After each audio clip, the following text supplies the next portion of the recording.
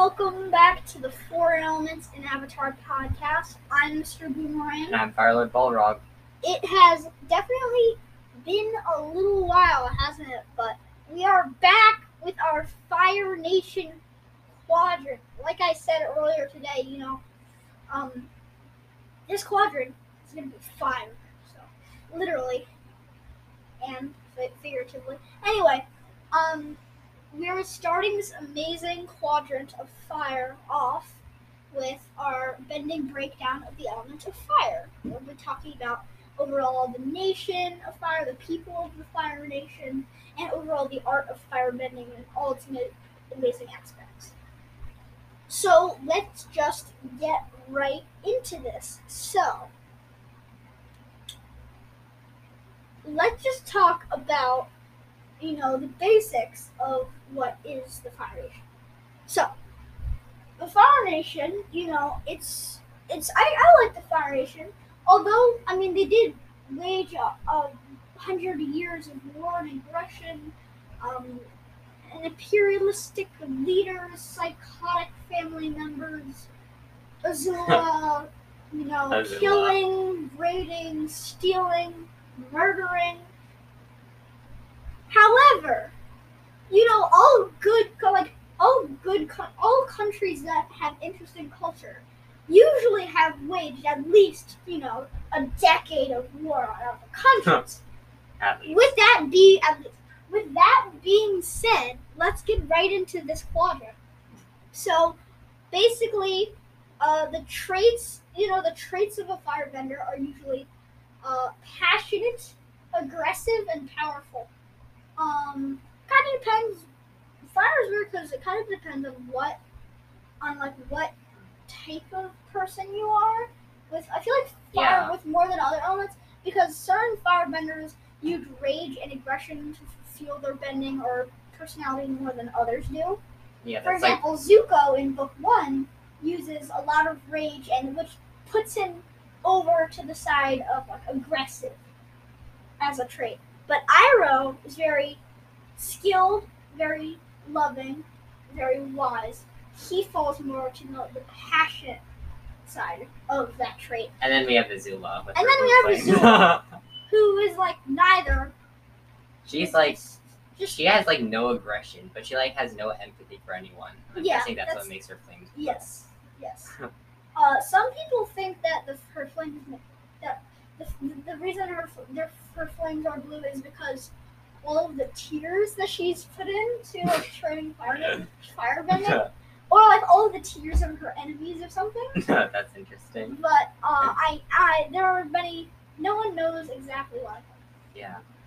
Anyway. You can only speculate. Yeah.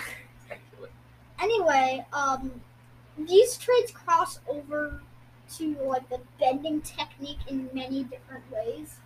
Firelord balrog, what do you think? How does these traits of passionate and aggressive? How do these fuel firebending in different ways? What's your opinion? I think a major example for both of these is actually Zuko, because he goes from one extreme to another extreme.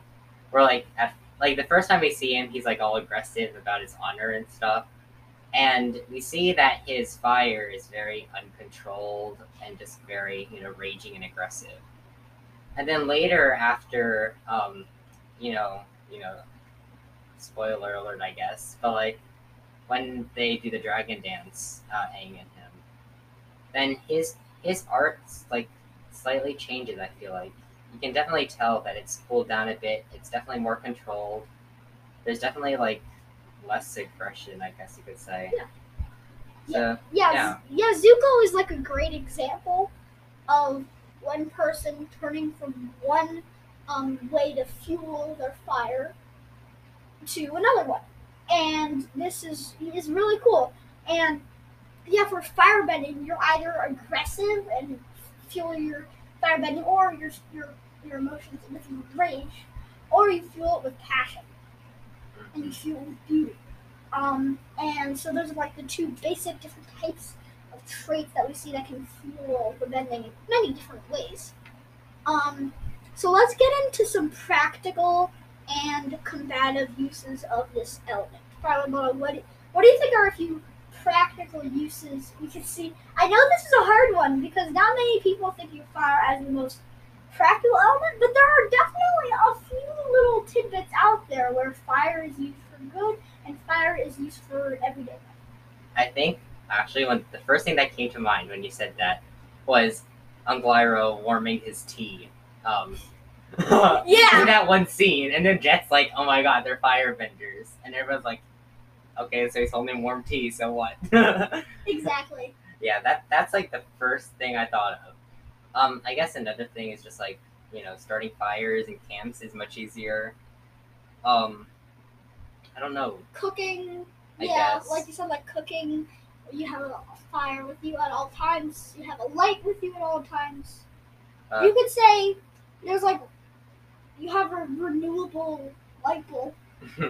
Like you're not burning anything, you're just having fire, so that's good and renewable, right? Yeah. But like you said, yeah, like heating your tea, like Iroh did that. That's one of the practical ways. I also saw there are a few more mystical ways of using fire for spiritual ways. In Legend of Korra, some people might not remember this, but Legend of Korra, when Korra like fights that huge spirit monster, and then she gets washed up on this Fire Nation island, this female sage uses her fire. She kind of lights her hands up with firebending, and she kind of warms Korra's body and kind of gets her out of this like dark spiritual state. This technique of firebending, like we don't really know exactly how it works actually. Yeah. But it really seemed like it was a cool way. It was a spiritual aspect of the firebending. It's like how Iroh studied water bending, kind of, to learn lightning bending. I guess because like it's very similar to like how they heal with water in the water tribes, with like the water on their hands. Yes, exactly. Like when I see good healers like Katara, the movements of their hands and the way they move their hands when they heal people with water, like that female fire sage was like actually doing the same types of movements just with firebending, and that helped Korra get out of this dark spiritual state. Aside from this weird pool they put her in, I don't know. Season 2 makes no sense at all. Anyway, but that is also a cool practical but also spiritual use of fire that we don't know a lot about, but we know it's practical and it can be used for good. Probably takes a lot of control. It does. Zuko would not be good at it. Maybe Uncle Iroh. Maybe definitely Uncle Iroh. Yeah, if he studied for a while. If he knew how to do that. But he definitely has the capability. Anyway, so let's move on and let's talk about some of the more combative uses of this element. Of course, this is probably going to be a little more detailed than the last aspect. Yeah. Because firebending can be used for... So I'm going to start off with saying that, with firebending, there are so many different cool moves. I'm just going to list a few moves that you can do with fire. So you could do the fire whip. And the same thing as you can do the water whip, you can do it with fire. These can be used in many different ways. You can make like a shorter whip, and then sometimes you can also extend the flame a lot and make these like huge rings and strings of fire that you can control, kind of like Zuko did in the Crossroads of Destiny while he was attacking Aang.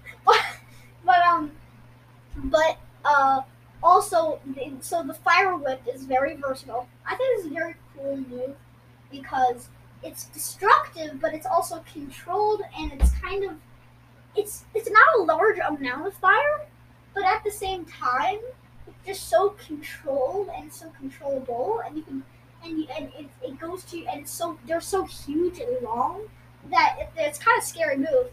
Then there's also one of the more iconic ones is just the simple blast of fire, the simple fireball, which are used in like most beginner firebenders are not firebenders that aren't masters. They usually just blast fire at each other, And a large portion of Zuko's fight scenes and other firebend fight scenes like Zhao just take it up by just blasting fire, not doing anything quite creative with it. Anyway, but there's also, if you want to go something more creative, you could do the fire wheel. This is only shown once, but I feel like it's a really cool move that I could not ignore. In Return to Omashu, Azula is chasing Aang down these ramps in Omashu, and she creates this wheel, this pinwheel of blue fire that goes spinning down Aang, and it is the most scary sight to see. Imagine if Azula had actually used this more in her fight scenes. That would have been, if Azula had used this more in her fight scenes, it would have been scary. Because think about this, especially with downhill stuff, especially with weapons, you can. It's very versatile. Like you can make a wheel of fire and then you can control it. Think about that. If you can make a wheel of fire, you can make it roll around any direction you want, and then also you can, put this kind of combustion at the back of it so that it goes really fast. And I feel like this could be used in a lot of cool ways. Like imagine someone conjures these little imagine if you can conjure discs of fire, kind of. That would be cool. Anyway, fire wheel, blast of fire, fire whip, Firelord balrog. Do you have any other additional moves that you could list? There are definitely a few more. I think I remember that they can blast fire out of their mouth. I guess one of the main scenes is Azula at the end when she finally gets tied down by Katara, and then she her hands and feet are tied down, so she just breathes fire out of her mouth. And then also Uncle Iroh does this when I think soldiers from Ba Sing Se capture him. They don't capture him, but they certainly attack him. Yeah. Azula gets Zuko and Iroh. Yeah, when Azula gets Zuko and Iroh to get into the Earth King's palace, the Dai Li agents surround them, and Iroh just I would like to show you a little demonstration. And Azula says, "I'm not interested in a lengthy anecdote, Uncle." And then he just totally breathes this huge flame out of his mouth. And then he spins it around in the circle and literally takes on 10 different Dai Li agents and Azula all at once by just blasting this huge flame out of his mouth. And that was just such an amazing scene. But yes, fire whip, fire blast, fire pinwheel, and of course the dragon's breath. Those are all some very iconic firebending attack moves. So now we know there's plenty of attacking firebending. But is there defense? So I know there's a few defensive moves out there. For example, there is the simple fire shield. The fire shield, Zuko uses this definitely a few times in season 3. For example, when he's fighting Combustion Man, Combustion Man launches this huge explosion. And Zuko, in a desperation, puts up this huge wall of fire, and it actually stops him from falling off a cliff. He manages to hang onto that cliff, and he just barely survived this gigantic explosion with this fire shield. Azula also used this. She uses this amazing technique, this fire shield, to literally defend herself from all 4 elements and a boomerang. Specifically Sokka's boomerang, and she gets away. So we can see that the fire shield is a very good, precise, very effective defense technique. One more example of this is Zhang Zhang. During Sozin's Comet, Zhang Zhang is fighting off these tanks, and while these tanks are blasting these huge things of fire in the air, this is amazing. In the air, he created this gigantic walls of fire. This is more large scale than some of the other walls of fire we've seen, but he creates this huge firewall, and it literally stacks up all of the tanks, and it defeats literally 100 different firebending tanks all at once with this defense tactics and with this amazing technique of firebending. So I think the firewall is very, very effective. Very powerful. Firelord balrog, do you know of any other cool slightly defensive ways people have used firebending in fight scenes? I guess well, I have one, but it's not technically defense. But like, there are Okay, quite a it's few. close, yeah. Yeah, there's quite a few scenes where people have like they basically turn their feet into jets and they start flying with fire bending. I'm not trying to explain it correctly, but like I feel like we've seen Azula do this, where like she, I don't know exactly how to explain it, but like fire comes out of her feet and then she's. Do you remember this? No. I feel like Firelord. Oh no, yeah, Firelord Ozai does this when he's fighting Aang, where they're sort of like Fire jets? yeah, fire jets exactly. That's I said jets because I had like a faint memory. yeah. But I didn't remember the name of it. Okay, that's good. Yeah. Fire Those can be used in defense for many evasion. So yeah, evasion we see tactics. Azula evades Katara's huge water blast during Susan's comet by using this jet and like running away. And then these jets can also be used. These jets are very versatile because they can use to propel you forward to attack someone, but you can also use them to evade their person. It's kind of like a firebender's equivalent of like air gliding, you know? Yeah. Very Basically. mostly only masters can usually use this technique. I haven't seen like a novice firebender Yeah. do this. Only masters like Azula, Zhang, Firelord Ozai, and avatars. Those are the only known people we've seen do this, and they're all masters. So this is a very versatile technique. Let's just talk smoke bending for a second. Okay.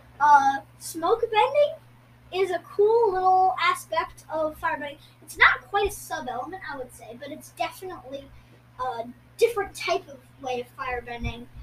And smoke bending is used a lot in the comics of Avatar, actually, where Azula, this is a spoiler alert, Azula uses this in the comics, actually. And she uses this to, like, conceal herself and, like, hide. And smoke bending is also used when Zuko gets angry. He actually smokes out of his nose. Like, he breathes out of his nose and it smokes and it gets all hot in the room. The other smoke bending thing we see is Iroh. When he gets captured by 2 Earth Kingdom soldiers, he blasts smoke out of his nose onto his chains so that when the person goes to loosen his chains, the smoke in his firebending has heated this and it literally burns this dude's hand. So smoke bending is really cool. I feel like it's really good because more severe ways of smoke bending, I know this is going to sound really scary, but like forcing smoke down like someone's mouth, like that could be really, really deadly if you think about it, you know, like forcing smoke down someone's mouth. That would be really terrifying. So smoke bending. Firelord, do you have anything? Does this slight sub-element of firebending have any like potential? Do you think there's any new ways that you could use this technique in like fight scenes or practical uses? I think the first time we see this actually is a flashback where Avatar Roku and Firelord Sozin are like at the volcano of Roku's old like home. Yeah. And then the volcano explodes, and then they're like venting out the smoke, kind of like lightning venting, which I'm sure we're gonna get to soon. Like, remember where like one side is the smoke, and then it comes out the other side. Oh yeah, they're heat bending, they're smoke bending. Heat bending. Yeah. They're like so. Yeah, I remember this too. When Firelord Sozin and Roku are trying to are in this volcano, Sozin sucks the heat from the volcano and then smoke bends like the heat out in the form of smoke out of his other hand. That was really, really cool. That's actually yes. That is the first time I see smoke bending or heat bending. That is really cool. Finally, let's just talk about the non-bending peoples of the Fire Nation a little bit for a sec. Basically, the non-bending peoples of the Fire Nation seem actually pretty competent when we're talking about fighting. We see Piandao is a master sword fighter from the Fire Nation. He's a non-bender, and he's known all throughout the Fire Islands, and he teaches so many people, including Sokka. And I'm pretty sure that Piandao over his long career, has definitely taught a lot of really good non-bending Fire Nation people how to defend themselves, how to fight. And yeah, people like Piandao can really do so much with sword and weapons and their body and martial arts that it's just so cool. And it's cool to see how the technique of firebending translates over to the non-bending martial arts techniques that non-benders use.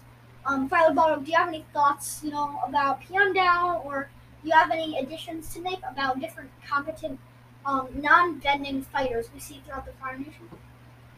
Actually, on the top of my mind, I don't remember that many. But Yeah. I feel like most of the villagers you probably see throughout the series are probably non-benders, I'm guessing. Yes. Because I'm guessing most of them are like in the army if they can firebend. But I guess like main characters, not really that much. Yeah, they're not. That's the only thing. Besides Piandao, there aren't a lot of main characters that we see. But I know Fire Nation definitely has a sense of.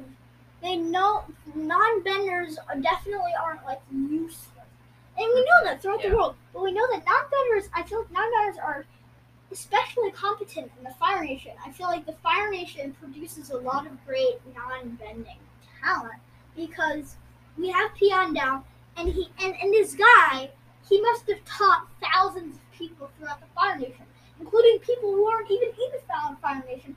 And he's in the White Lotus, so he's probably taught a lot of people. And this guy has spread so much non-bending special defense and martial arts throughout the world of Avatar. This is really cool. Anyway, we are going to take a quick break. In our next segment, we are going to be talking about the government of the Fire Nation, and we'll be discussing a few sub-elements. We'll be right back on the Four Elements. Hello, welcome back to the Four Elements. Let's get into some more fire content. Let's just stop for a second and talk about the Fire Nation's government. So, we know the general family tree of the government during, Team Avatar's timeline is Firelord Ozai, his wife, who was banished, is Ursa. Zuko is the crown prince. His son, Azula, is the crown princess. Then there is Iroh, who is technically Firelord Ozai's brother. However, he's usually off with Zuko helping him out. However, Iroh did help the Fire Nation with government stuff in the comics, if you check the comics out. Then there's also a few other Fire Nation ministers, such as Zhao, and other people like Zhao, such as the Yuan archers, who are big parts of military bases, such as the Pohai Stronghold. So overall, Zhao, Ozai, Azula, Zuko, Ursa banished, and then there's Iroh. We know that before that there was Sozin. Sozin was the one who started the 100-Year War in Aang's timeline. We see that Sozin, I lately discovered that Sozin did have a sister. Her name, I forget her name, but the Avatar Legends role-playing game has fed us with some new information that Firelord Sozin did have a sister, which is really cool. There's definitely going to be some more lore about that soon. But yeah, that was the general idea of the people. So generally, how the government works. Firelord, why don't you talk a little bit overall how the government works? Well, clearly it's a monarchy with all the Fire Lords. They're basically emperors, I guess you could say. And it seems to pass along the male line generally, or like the oldest son, like very traditional, I guess. Yeah, the oldest son usually Yeah. becomes the next Firelord. Iroh actually was supposed to be Firelord, but then his son died, and a bunch of stuff happened, which... Yeah, Firelord Ozai kinda had everything in the bag. Yeah. Yeah, and we know that Ozai manipulated Azulon a lot, who is his father, the son of Sozin, so that he would become Firelord and not Iroh, who was supposed to become Firelord. So, yeah.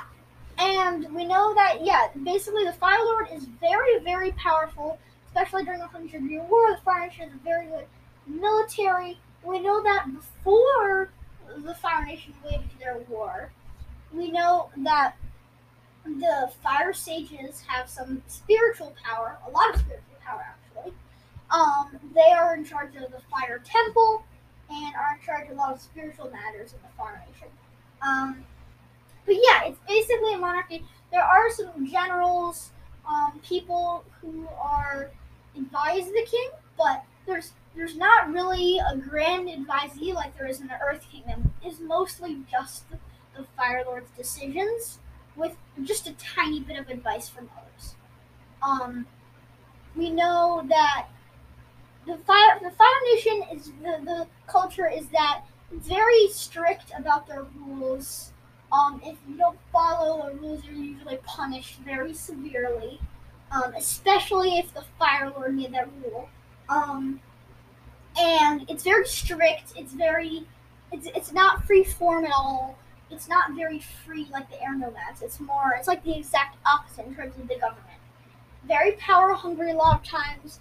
However, the government, we know, can do good. When Zuko becomes Fire Lord, he has a few daughters.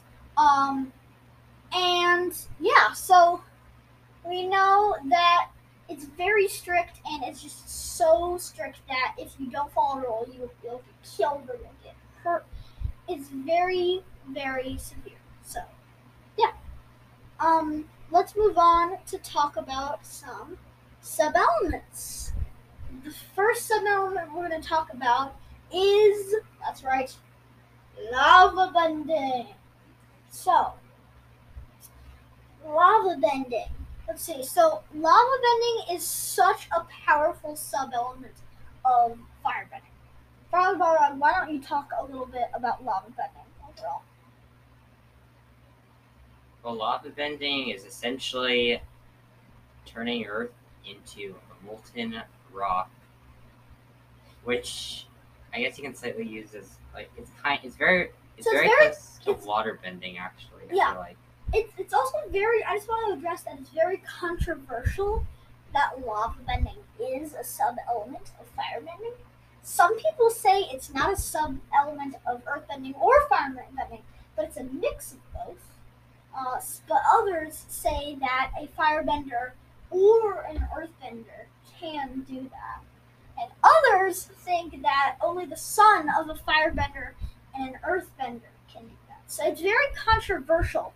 But I think that firebending is related to lava bending in some way, shape, or form. I do believe that firebenders do have the ability to do this. If they were heated enough. But firebending, this basically, it's very interesting because it's almost like water bending, but it's very, very hot. The lava is scorching hot, and if it touches you, of course, you're gonna get your skin is gonna get really, really burned, really, really quickly, and it's so destructive, which is kind of scary because with fireballs, it'll take a little while, to break stone or metal with pure fire. It'll take a little while, not that long, but a little while. But with lava bending, it's so much easier to destroy. And that's what's so scary about lava bending, especially when in the hands of an aggressive person. Lava bending can be very scary. Most definitely. Yeah, and we know that lava bending, it can be used in a lot of cool ways. You can kind of turn the lava into harder rock, and in my opinion, that ability would not be able. Firebenders would not be able to do that ability, in my opinion. But if we're strictly talking about just the firebending side of lava bending, I think that you can still do a lot of cool stuff even if you're not in earth with lava bending. You can blast lava everywhere. You can make like huge waves of lava you can actually sink buildings in this hot lava. And if you use lava bending in like little tiny amounts, then it can be even more severe because you can attack personal people with little tiny amounts of lava. And those little streams of lava can be really deadly, just like little streams of water can be really deadly. So yeah, lava bending is really scary, especially when it's being used by an aggressive firebender or someone else. So Firelord, do you have any closing thoughts about lava bending? I can definitely tell why it's very controversial, because there's not really an answer that they give for whether it's earth bending or fire bending sub-element. So I guess there's not really any way to tell. So might as well, right? Yeah, there are many possibilities, and with all of these possibilities, it really seems likely that fire bending is related to lava bending in some way, shape, or form. If it is not firebending sub-element, then it's probably that your parent needs to be a firebender and an earthbender. And if it's not that, it's probably just that you need to be related to a firebender, or you need to be, a firebender. So we really don't know, but lava bending it is definitely related to firebending in some way, shape, or form, in my opinion, because there's so many options, so many possibilities that it's so likely that firebending is definitely related to lava bending. Anyway, we'll be right back on the four elements to discuss the next sub-element.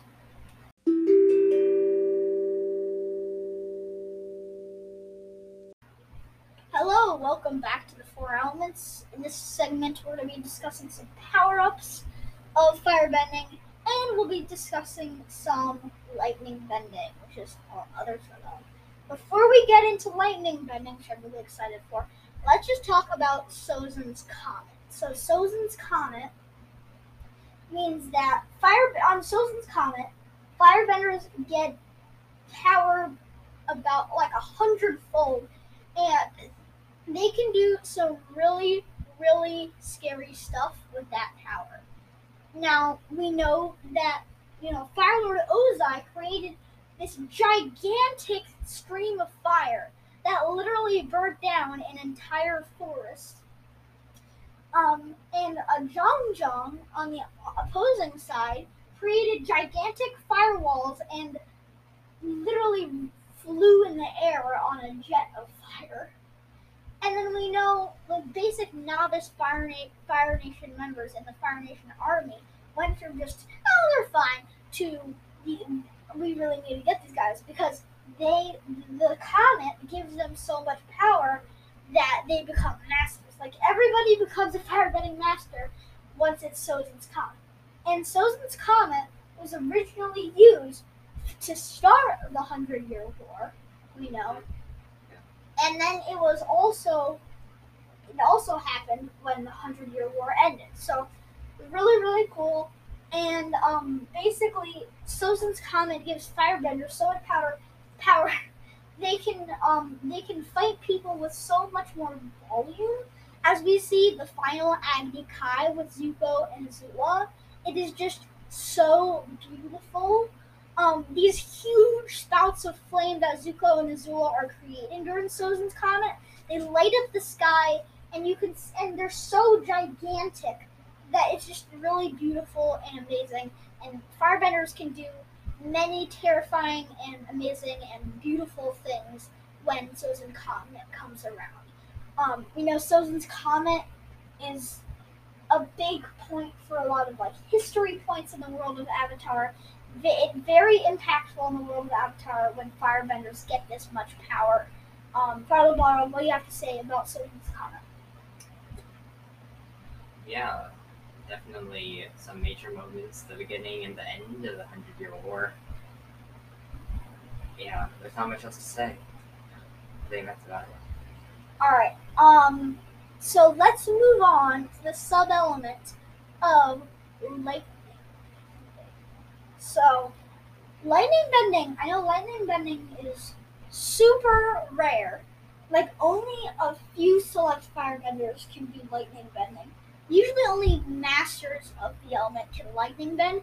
It's such a rare ability, and it's very hard for people who are more geared toward using rage and aggression. People who are more geared to using rage and aggression in their firebending have such a hard time learning lightning bending, as we see with Zuko. He tried to learn lightning bending, but he still had so much conflict inside of him. He was still feeling so aggressive. It was hard for him to get that technique. So, Firelord, why don't you break down what are some things lightning bending can be used for in the modern day world in Legend of Korra, and how is it used in fight scenes? I guess like powering electricity. I guess that could be a use. Well, yeah, Mako. We see in Legend of Yeah, Korra. Yeah, we see him. There's like a group of them. Yeah, there's a group of firebenders at a power plant in Republic City, and we see Mako need some decent money off of generating lightning into this pole, and it helps power the city. So this is really cool because you can get renewable energy, renewable electricity out of humans, which is really, really cool. And in terms of combat, lightning bending can be used in definitely. many different ways. However, I just want to clear up that firebenders can't necessarily control lightning. They more guide it. Like, they can release lightning out of their bodies, but they can't move lightning around after it's outside their bodies. That's not how it works. Now, if lightning benders could move lightning around after it was outside their bodies, then that would be scary. Because then you got people creating balls of lightning and lightning shields and all of this crazy stuff. But no, unfortunately, that's not how it is. And lightning benders actually do. They just release the lightning. They're humble guide, as Iroh says. So, in fight scenes, lightning benders, like Azula, like Iroh, like Zuko, like Firelord,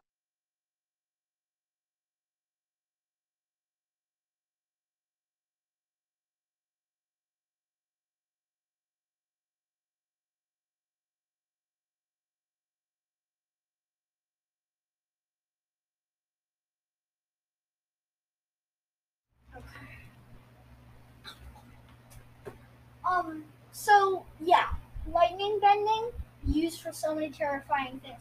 For example, Azula, she puts lightning out of her body, and she can do it in such a way that is so precise. And we know that lightning bending is so powerful. Azula used it to take out Avatar Aang himself. Lightning bending can also be used for so many other combative things. For example, you can defend yourself from any other element with lightning. If a huge thing of rock or a huge thing of water is flying at you, then you can literally blast that rock or ice to bits with lightning. It's just so powerful. You can use it for defense, you can use it for offense, and it's so powerful and versatile when you get the hang of it that it's just scary. And anyone who's a lightning bender, they are a major threat to anyone they're fighting. Other lightning benders like Mako find really creative uses of lightning bending. For example, when Ming Hua was attacking Mako in this big pool of water, he got out of the pool and then lightning bended the pool so that all of the electricity went up to the waterbender's arms and killed her. So we know that lightning bending is very severe, very deadly, and yeah, it's a really, really, really powerful sub-element. Firelord, balrog, do you have any closing thoughts on lightning bending? I feel like we see that fire is not very, a good fighting element against water, but lightning is like the exact opposite. It's because lightning travels very well through water. So while fire, it can be easily blocked by water, lightning will just basically, there's no way for a water bender to defend themselves, basically. Yeah, waterbenders and even airbenders are almost a lot of times helpless against the power of lightning bending. You only can dodge. Yeah, you can only dodge. That's all you can do. You cannot defend. If you're an earthbender and you try to defend, the lightning is just gonna blast the wall into bits. We see this when Toph and Team Avatar are running away from Azula. Toph creates this huge wall of earth, but it doesn't matter because Azula uses her lightning bending to blast a huge hole in this earth wall, and they get through anyway. And if you try to do water or ice bending, if it's ice, then the lightning will just literally smash directly through the ice. But if it's liquid water, the lightning will go straight through the water and kill the opponent. If it's air, the lightning will literally it's just air. So even if the air is very, very strong, lightning it's not heavy, it's not a weight, it's just pure energy, which means that it would travel right through any air blast. So lightning bending is so powerful in so many different ways, and it's just such an amazing sub-element. So powerful. Anyway, we're going to take a quick break before we end off this episode. We'll be right back on the Four Elements.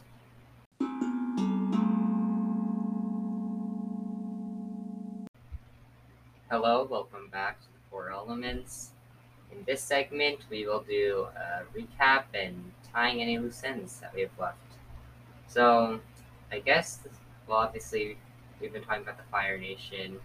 We talked about firebending, style, sub-elements, lightning, a little bit of smoke bending, lava bending, a very controversial topic. We talked about the government, how, and the family tree that we know of, and how the general passage from like father to eldest son. Next, we talked about power-ups. Power-ups. So we talked about some power-ups. Sozin's Comet that gives firebenders so much power. It's so beautiful, so amazing, and we even talked about some non-bending aspects of the Fire Nation. By the way, we are going to do a Fire Nation extravaganza, but I'm just going to say, Fire Nation has number one grub in my opinion. Fire Nation has the best grub in my opinion. Like, Earth is like pretty good. It's good food, but Fire Nation is hands down the best because I love spicy food. I love meat. I love me some good noodles. So Fire Nation, hands down best food. Spicy food is the best. Spicy food is so good. No argument. Yeah. End of story. Anyway, it has been such an amazing episode talking and learn about all of these different aspects of the Fire Nation. We probably didn't cover everything though, and that's why in this next quadrant we'll be doing all sorts of discussions about the Fire Nation, including a few episodes about basic Avatar news going around the Avatarverse. I know there's been a lot of news regarding video games and movies, so we're going to be talking about that as well as some Fire Nation content.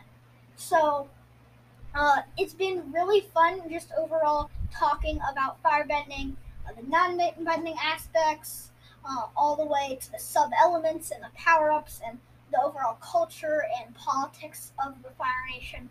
So it's just been really fun talking about all of this, and we're going to continue to talk about everything Fire Nation in this next quadrant. And I think in the next quadrant, I'm really looking forward to talking about some more backstory, maybe some more info about what the Fire Nation was like before the 100-Year War. We know a little bit about that, but we really don't know a lot. And I want to learn a little bit about what the Fire Nation was like before the 100-Year War. Definitely. And because we have new Kyoshi novels that give us a little bit of information about the Fire Nation and what that was like, but I definitely want to learn a little more about what the Fire Nation was like before the war. The war has definitely changed it a lot. Like, we see how much they're surrounded by military now. It's a big mess. Yeah. Military is very often associated with Fire Nation now, but because of the 100-Year War, and the 100-Year War changed the Fire Nation's profile so much. Everything is so different with the Fire Nation now. Of course, what's something I would also want to hear about from Avatar Studios, maybe we'll hear about that in the new Aang movie, is the reparations that the Fire Nation was trying to make with the rest of the world after the 100-Year War. We know that happened a little on Legend of Korra, but we didn't really get to see a lot of that, how that worked out, because I thought it was a little bit unrealistic in Legend of Korra that the world was like, oh, okay, you killed a bunch of people, that's okay, your family's dead, but that's good enough, and we're fine, and you're fine, and we can all coexist now. I feel like that was a little bit unrealistic. So I'm sure there are some reparations that were needed to be made by the Fire Nation after the 100-Year War ended, and I really want to see how the Fire Nation reconnected with all of the other nations in a more positive way, so that all the other nations and the Fire Nation can more peacefully coexist. Anyway, it's been so fun talking about the Fire Nation. Next episode, like I said, we're going to be doing an Avatar news, so look forward to that. And then after that, we'll be continuing to jump into our Fire Nation quadrant. So I'm Mr. Boomerang. And I'm Firelord Balrog. It's been such a fun episode, and we will see you next week for our Avatar news episode.